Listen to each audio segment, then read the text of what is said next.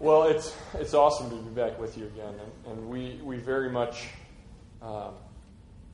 treasure the partnership that we have with ECC, and have over the past few years. And yeah, it's great to hear that Micah 6:8 that you guys are grappling with it, because we should struggle with Scripture. There's a lot of stuff in there that I still wait a minute, and it is something to be struggled with, but to do justice, that means we got to go where there's injustice. To love mercy. Well, in order to be merciful, that means we're encountering places where it's necessary. All of that involves vulnerability. All of that involves presence and proximity to the problems, the issues, and that means going beyond our comfort most of the time. And thankfully, we have a pretty great example.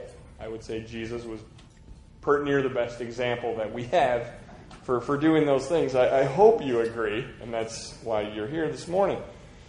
Those red letters that are in my Bible here, those are big words. Those are big deals. One of the reasons, and Tim said we've experienced some amazing growth over the last year because of the tornado. The tornado that was in North Minneapolis exposed the economic tornado that had already been going on there, and brought a lot of that to light. And as a result of that, people have looked at what we were doing and saying, "Oh, that sort of looks like it works. We should maybe get on board with that." And so we've added 20 staff to catch up with our capacity. Because our neighborhood is asking us to do more. Our city is asking us to do more. And so I'm here to ask you to do more. No, that's not specific. This is not an ask. I'm not going to bust out the checkbooks again.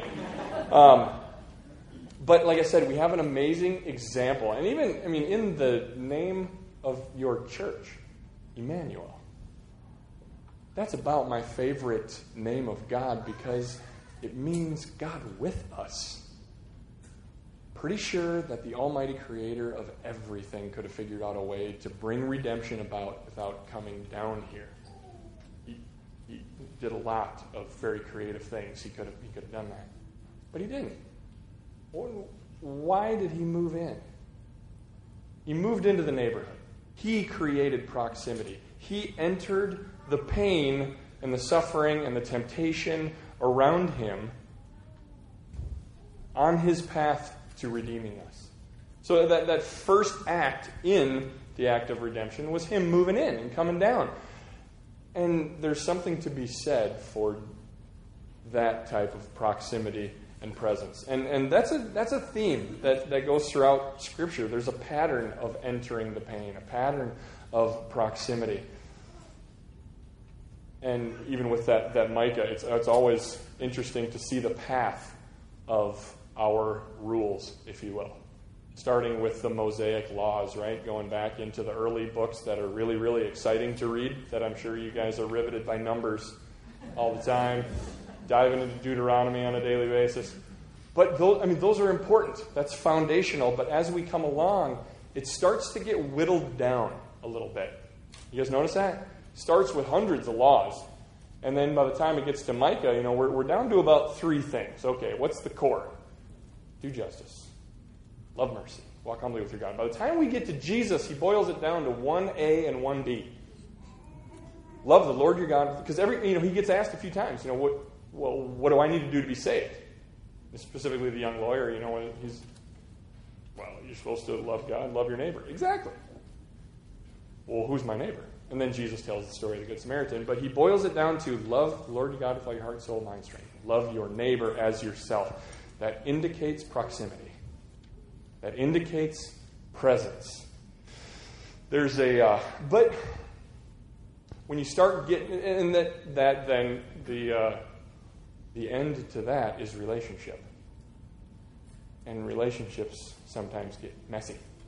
Because as human beings, we're sort of messy.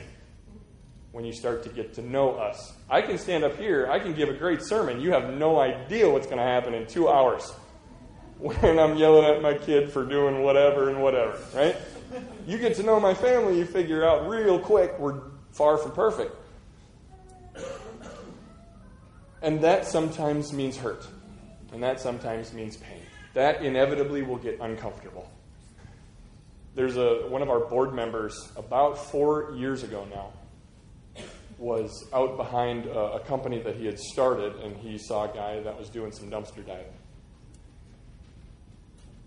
He has no idea what to do. He is in a different world than this guy.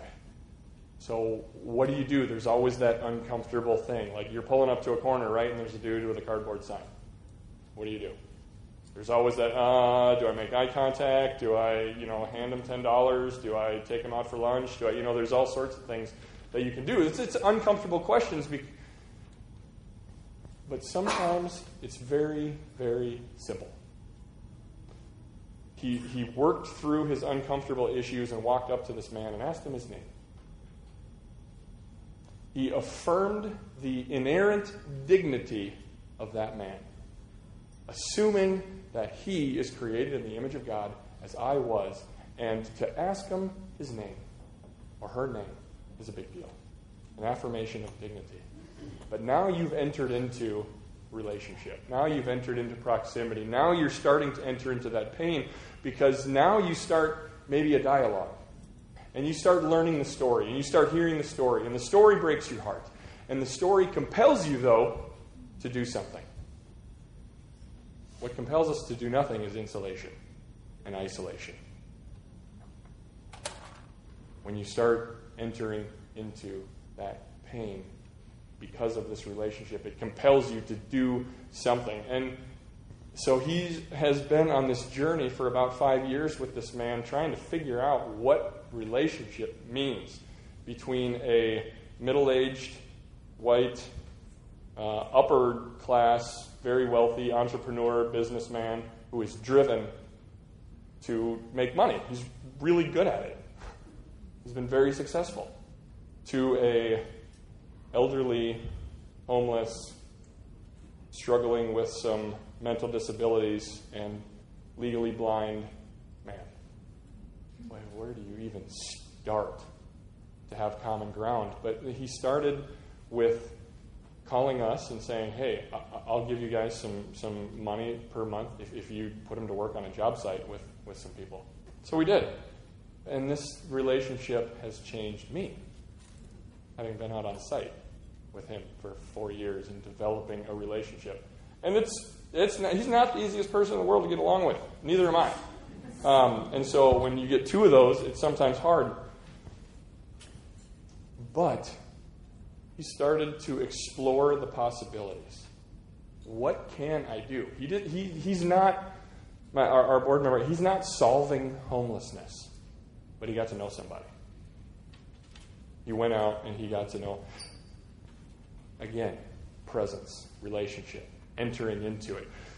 One of the coolest, very subtle and small examples that I've seen that in Scripture is in Matthew 25. In Matthew 25, there's this idea that Jesus is kind of approaching the end of his sermon here, and there's two lines he's talking about, kind of before the judgment throne, and he says, I'm going to separate sheep from the goats, and goats over here, sheep over here, and I'm going to say to the people on my right, blessed are you coming to kingdom, for you, right, you guys know that. Fed me when I was hungry. Gave me something to drink when I was thirsty. Came to visit me in prison. Healed me when I was sick. I was naked. You gave me something to wear. And then the cool thing about this is people are sort of surprised, right? They're like, when did we do that?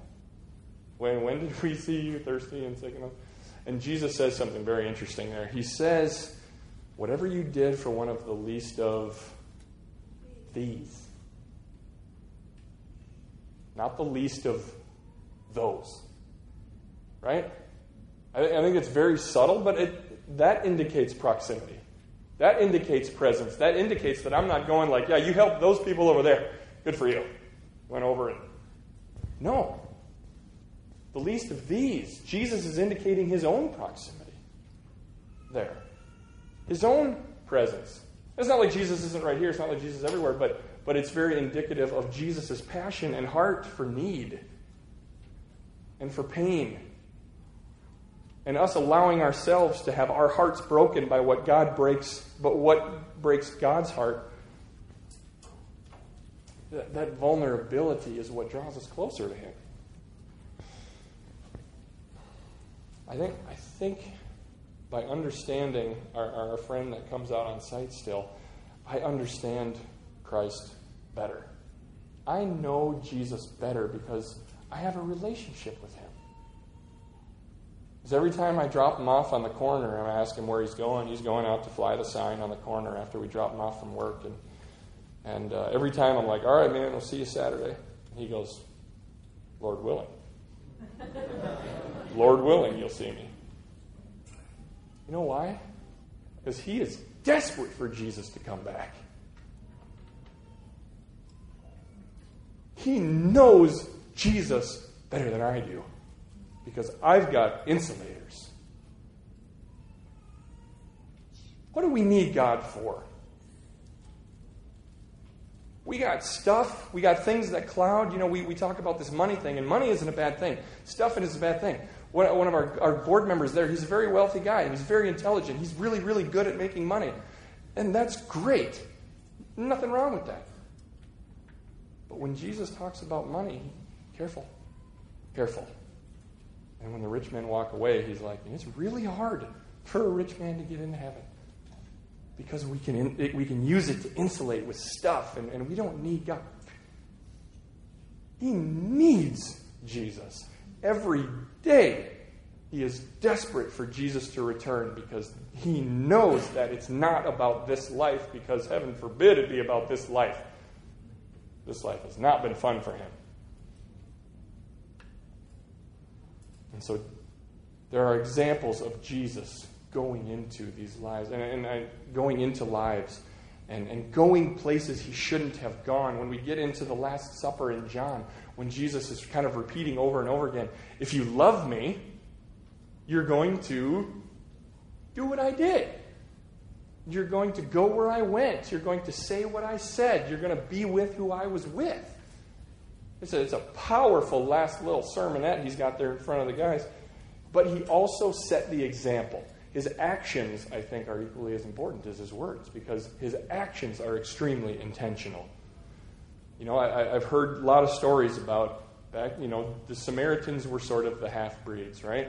They weren't quite Jewish, which made them kind of outside.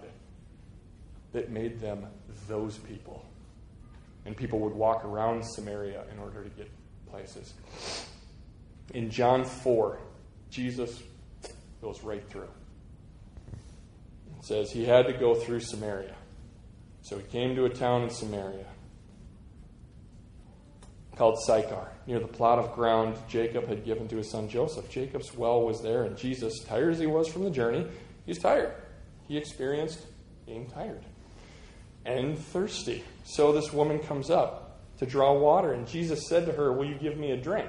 Right? And this is what's great about John, is he's got these little parentheses around verse 8 that are saying that disciples, they were gone. They went in and grabbed some food. They're hungry. Samaritan woman said to him, You're a Jew. I'm a Samaritan woman. How can you ask me for something to drink? And then again, John gives us a little commentary here. For Jews do not associate with Samaritans. Not only was she a Samaritan, those people, she was a woman. He was a rabbi. Distance. Insulation. We don't talk to those people. So she is shocked. One, she's showing up at noon. Usually when people go get water, they go much, much earlier. Not at noon. She was alone. She was like those people within the town. She had the scarlet letter. No one talks to this woman. So she's got there's 3 strikes right there. 3 strikes, she's out. And Jesus comes around her, though, and he meets her. And this is foundational to kind of what Urban Homeworks is doing, is felt need. Jesus knows, we know, that a deepest need is for that hope in Jesus Christ.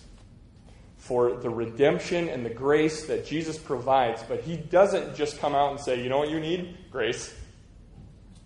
You know what you need? Redeeming. Forgiving those sins. He starts by asking her if he can have a drink of water. He meets her at her felt need. She was thirsty. That's the reason she was coming to the well.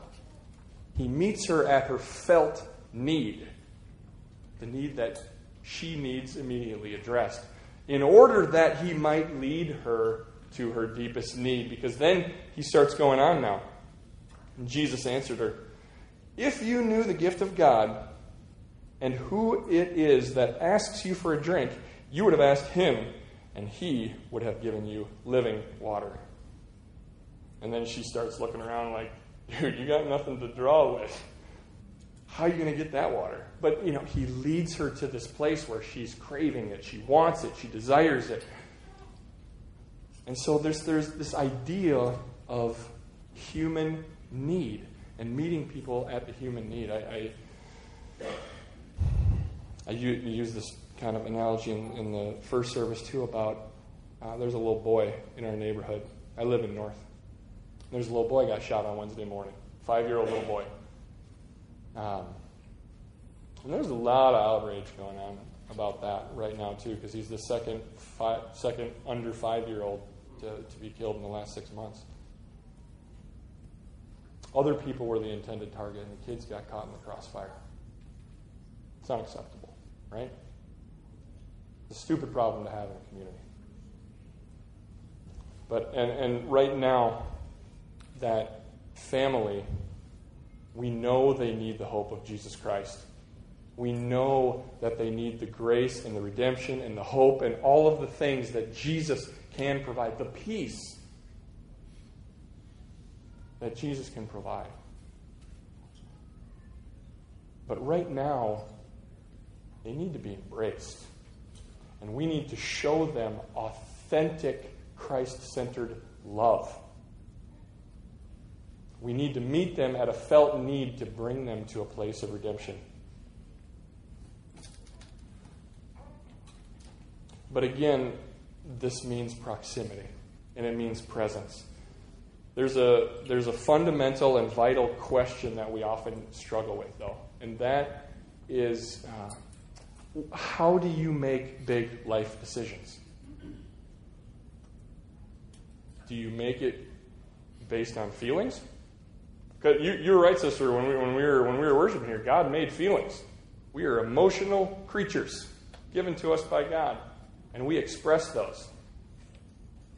But can we make all of our decisions based on feelings? No. Where are you going to live? Where are you going to lay your head at night? Where are you going to raise your children? Where are you going to send them to school? Where are you going to put yourself? What's your career? All of these paths. How do we make those decisions? I would submit that as a whole, we as a church make the decisions the same way everybody else does. Because statistics don't lie. 50% of marriages within the church end in divorce. 50% of marriages, culturally speaking, throughout the rest of our country end in divorce. That tells me that we're using similar criteria for who to marry, how to marry, what the feelings are. And those of you who've been married for anywhere longer than like a week know that there's a funny story one of my retired guys told one time, like asking a couple that have been married for 60 years, did you ever go through a day and think about divorce? And she's like, divorce? No. Murder, yes.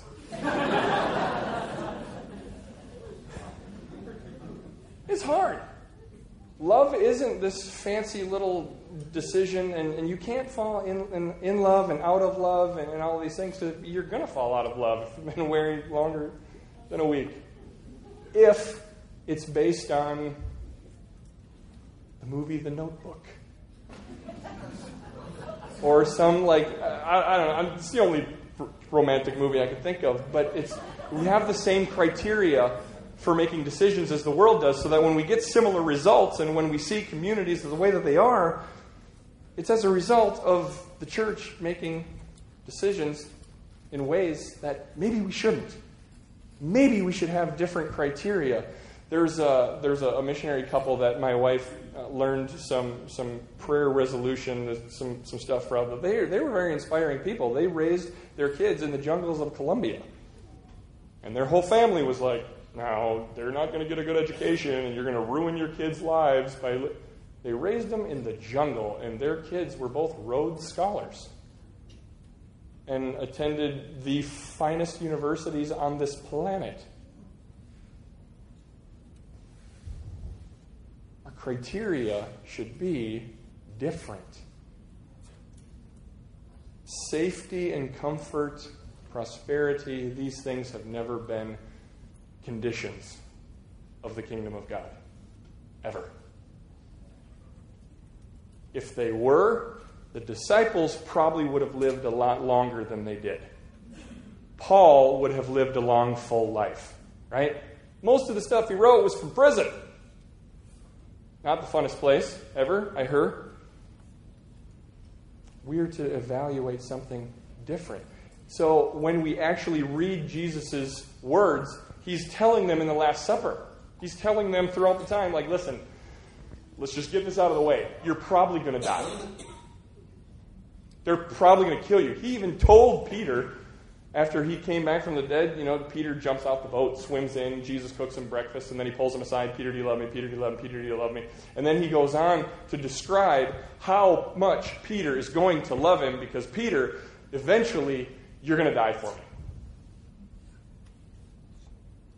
John writes that in there as, in the end of that commentary, again, John's little parentheses, to say Jesus was saying these things to indicate to Peter how he would die. But we insulate ourselves from these things a lot of times. And again, the decisions we make have ramifications for our faith. My faith is stronger for knowing people that are not like me, and people that push me to understand some of the things that I'm even saying. It's not like I'm not struggling with this stuff too.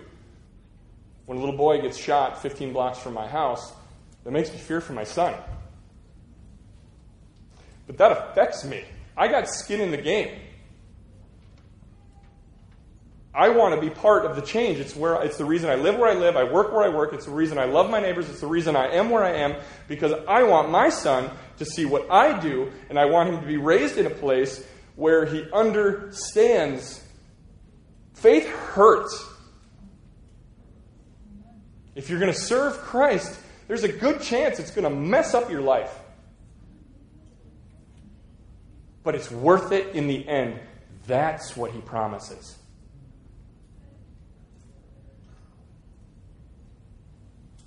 It is going to be uncomfortable. You're going to hurt. You're going to lose. You're going to get broken into. You're going to feel violated. But that's what I've called you to. The danger is insulation. The danger is isolating ourselves. The danger is retreating.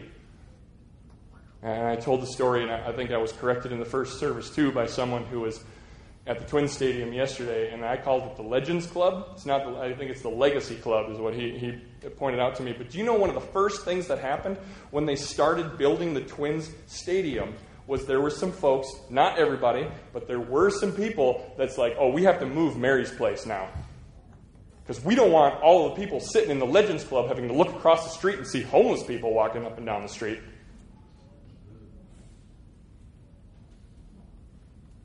Insulation, separation. We put, big sound walls along the highways and sink the highways way down. And I understand reasons for that and noise reduction and all of these things.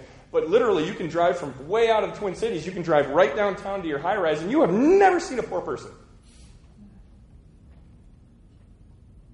We can insulate and isolate ourselves from the pain to the degree that we can sit around and kind of complain about it but not have anything to do with it because we don't understand what the issues are.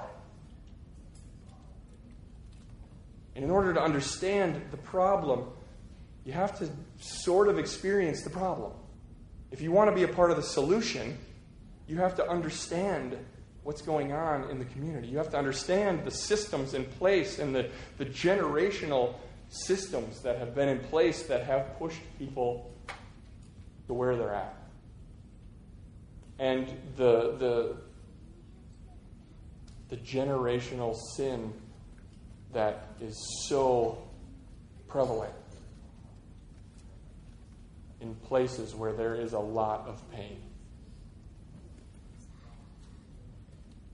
And so entering the pain is hard. It's not an easy thing to do. Jesus never called us to easy. Jesus never called us to comfort. There's a lot of issues. Urban Homeworks isn't the only place doing awesome stuff. We're addressing the fundamental issue of place, of home. Giving someone an address that goes a long way to providing stability for families. If we can provide stability for families, we can provide, statistics show us, a better education for children. If we can provide a better education for children, their economic future is brighter. Not all of them. We can't save everybody. We can make a little dent. But that's not the only issue. There's the human trafficking issue. There's poverty issues all over the world. There's extreme poverty all over the world. There's orphan. There's widow.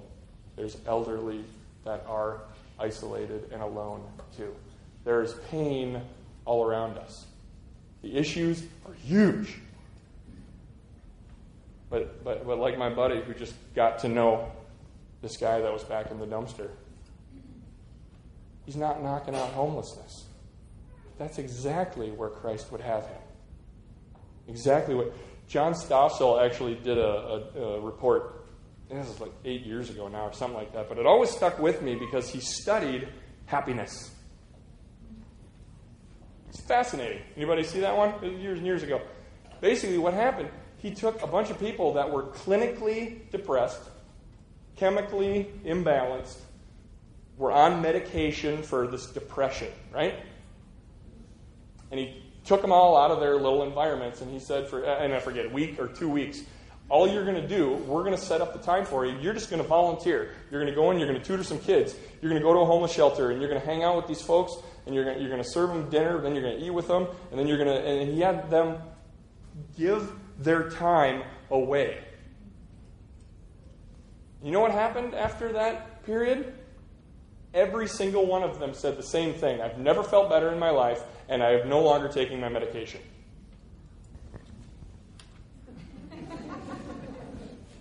Sort of a surprise. He said he was surprised. That shouldn't shock us. That's what we were designed to do. That's what we're called to do. When you stop thinking about yourself and start pumping into others, it feels pretty good. And thankfully, we know why. In Ephesians 2, when I was a little kid, the foundational verse for evangelical Christianity has been, in my experience, Ephesians 2, 8 and 9. For by grace you have been saved through faith, that not of yourselves, it is a gift of God, not by works, so that no one can boast. Until I was about 20, I thought that's Ephesians. That's the whole thing. If there's any English professors or grammar people who are, that's the middle of the paragraph. Right? The end thought, the last sentence, verse 10 reads, "For you are God's workmanship, created by God in Christ Jesus to do good works." You're not saved by it, but that doesn't mean we shouldn't do it. And as those people found out that we're on pills, if you start to do that, you start to get out of yourself, get away from those isolation and insulating things, the stuff, the money, toys, all of these things that are all about me, and you start doing for others, that's what you were designed to do. God's workmanship. You were created to do good works. And when you're doing what you were created to do, it's true joy and true fulfillment. But it's not easy. And it is messy. Jesus and Paul, the guys who wrote kind of the rest of the books following here, they promise you it's going to hurt. They promise you you're going to lose something. So what does it mean? So now what? Some of you have to move. Some of you have to quit your jobs and go do something else. Some of you have to walk next door and get to know your neighbor. Take that sucker literally. Not everybody is called to move out into North Minneapolis. But until the church is committed to living in proportion in North Minneapolis as out here, those issues are going to remain. We don't have a sin problem in North Minneapolis. We expect sin. We have a saint problem. We have a saint problem in America because if this is true and it's not happening, we don't actually believe it. We don't actually believe that Jesus said these things as the best way to live. Otherwise, I think North Minneapolis would look different. I think that the statistics would show that, by and large, Christians, when it gets hard, stick around. Unfortunately, the statistics are the opposite. Christians are the first ones to go when things get hard. We need different criteria to make our decisions. We need Christ criteria. We need to enter the pain. We need to follow the example of Emmanuel and be God with us. Be with these. And stop with the those. One of the most prevalent emotions that human beings struggle with, and one of the most powerful tools of the enemy, is fear. We all fear. I fear. Courage is simply the management of fear.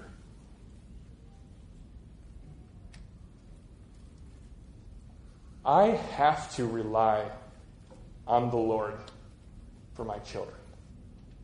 Because I realize, and no matter where you are, safety is an illusion, by the way.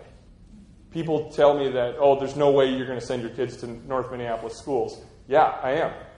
Well, they're going to get shot. They're going to, all of these things. I'm like, where has every single school shooting happened?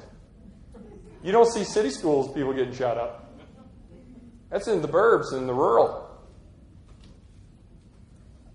There's pain here. There's pain there. We are to enter that pain, though, in order to do justice, to love mercy. We need to go where there's injustice. We need to go where mercy is needed. In order to fulfill the commandments, we are to storm the gates of hell. Jesus told us that and announced about us that the gates of hell will not stand against us. That indicates an offensive. When we're storming gates, that means the enemy's back in the castle, we're taking the sucker down. Our priorities need to be different. We need to enter the pain. We need to stop with the isolation. And I promise you, along with these guys in here, I promise you it's going to hurt. I promise you it's going to be inconvenient. I've never had anybody ask me anything at a convenient time. Oh, yeah, I got nothing but time. No, I'm going to be late for something, and I don't have time to do this, I don't have time to do that, I got to get Gabe to soccer, I got to do what it never happens conveniently. But like I said, Jesus, the illustration he uses as the foundational principle of being a neighbor is that Samaritan who was on his way somewhere and he was late for something because he picked this dude up and took him to an inn and paid for everything and all of that. Being a neighbor is inconvenient. Entering the pain hurts. There's actually a syndrome called compassion fatigue syndrome, and we've diagnosed most of our staff with this. Mercy. Because when you enter the pain of people, when you associate yourself with people that are there, you take it on, and it becomes your hurt and your pain, and it should. That's the example that Emmanuel set for us through his life, through his words, and then through ultimately his death. Thank you guys for what you're doing already. There are a lot of ways to get involved. But we have to let go of ourselves, and we have to look through Christ's eyes at our society. We cannot go based on our feelings, because our feelings will deceive us every time when it comes to making hard decisions that may compromise my own comfort, safety, and all of that. Trust him with that. That's the promise we fall back on. He will never leave. And it doesn't mean you won't feel like it, but he won't. And he's faithful. And when you begin to risk, you will know your God better than you ever did before. And you will see him work more powerfully than you ever had before. Thank you guys for what you're giving already. God bless you guys.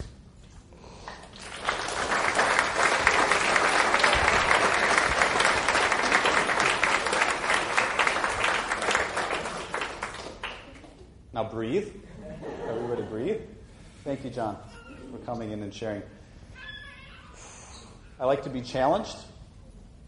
That's a good thing, to be challenged. Now what? Still can be overwhelming, and what we want to do as a team, what we want to do as a church is help point you where to go when you leave those things. Because these things that we're talking about are overwhelming. They're huge, but we serve a bigger God. We serve a bigger God. One of the things that Chris always mentions frequently as a church is this whole pathway language that regardless of where you are in your faith, if you're just new to the Christian faith, if you've been walking faithfully for 50 years, we still want you to grow. We still want you to take steps closer to your Savior. Taking that same pathway language and applying it to Micah 6:8 in our response. Regardless of where you are, we want you to take steps. And it's going to look differently. Not everybody's called to North Minneapolis. Not everybody's called to move. Not everybody's called to quit their job. That's the beauty of the church. But we should be doing something. Okay, one last thing before I pray and close and we head out is if you just pull this out. It's an insert in your bulletin. Take a look at it when you want. These are just a very few ways for you to take steps, regardless of where you are. Some of you might just want to be exposed more to these things. That's where you're at. That's fine. Take a step. Learn more. Be exposed to what's going on with human trafficking. Be exposed to what's going on in North Minneapolis. That's fine. Some of you want to go a little deeper. Some of you maybe want to get your hands dirty a little bit, and you want to be engaged with the issue. What are some seasonal steps I can take to do that, to respond to this whole Micah 6:8 push? Visit Mexico. Visit Haiti. Serve at Urban Homeworks every quarter like we do. And some of you, maybe you're at, you know what, I want to dive as deep as I can. I want to walk with. What are some ways you can do that? And these are just a few. Okay? But I want to encourage you as you go forth that we serve a bigger God. Okay? He's not asking you to do it by yourself. For us to do it as one church. Okay? We serve a bigger God, and that's where the encouragement is as we go forth. So let's pray. We'll be on our way. God, thank you for today. Thank you for being faithful. Thank you for being way bigger than all of the mess that we find ourselves in, that you call us into, God. Thank you that you're bigger than that. Following you is not easy. And if it is, Lord, we know that we should maybe question what we believe and how we respond. God, I pray that you will, right now as we go, give us a vision to see, Lord, what you would have for us. God, it's oftentimes easy to see what that is. It's hard to follow because we live in fear. Pray that you give us the courage, the boldness to follow where you're leading, wherever it may be. Thank you for who you are. Thank you that you love us. We ask all these things in your holy name.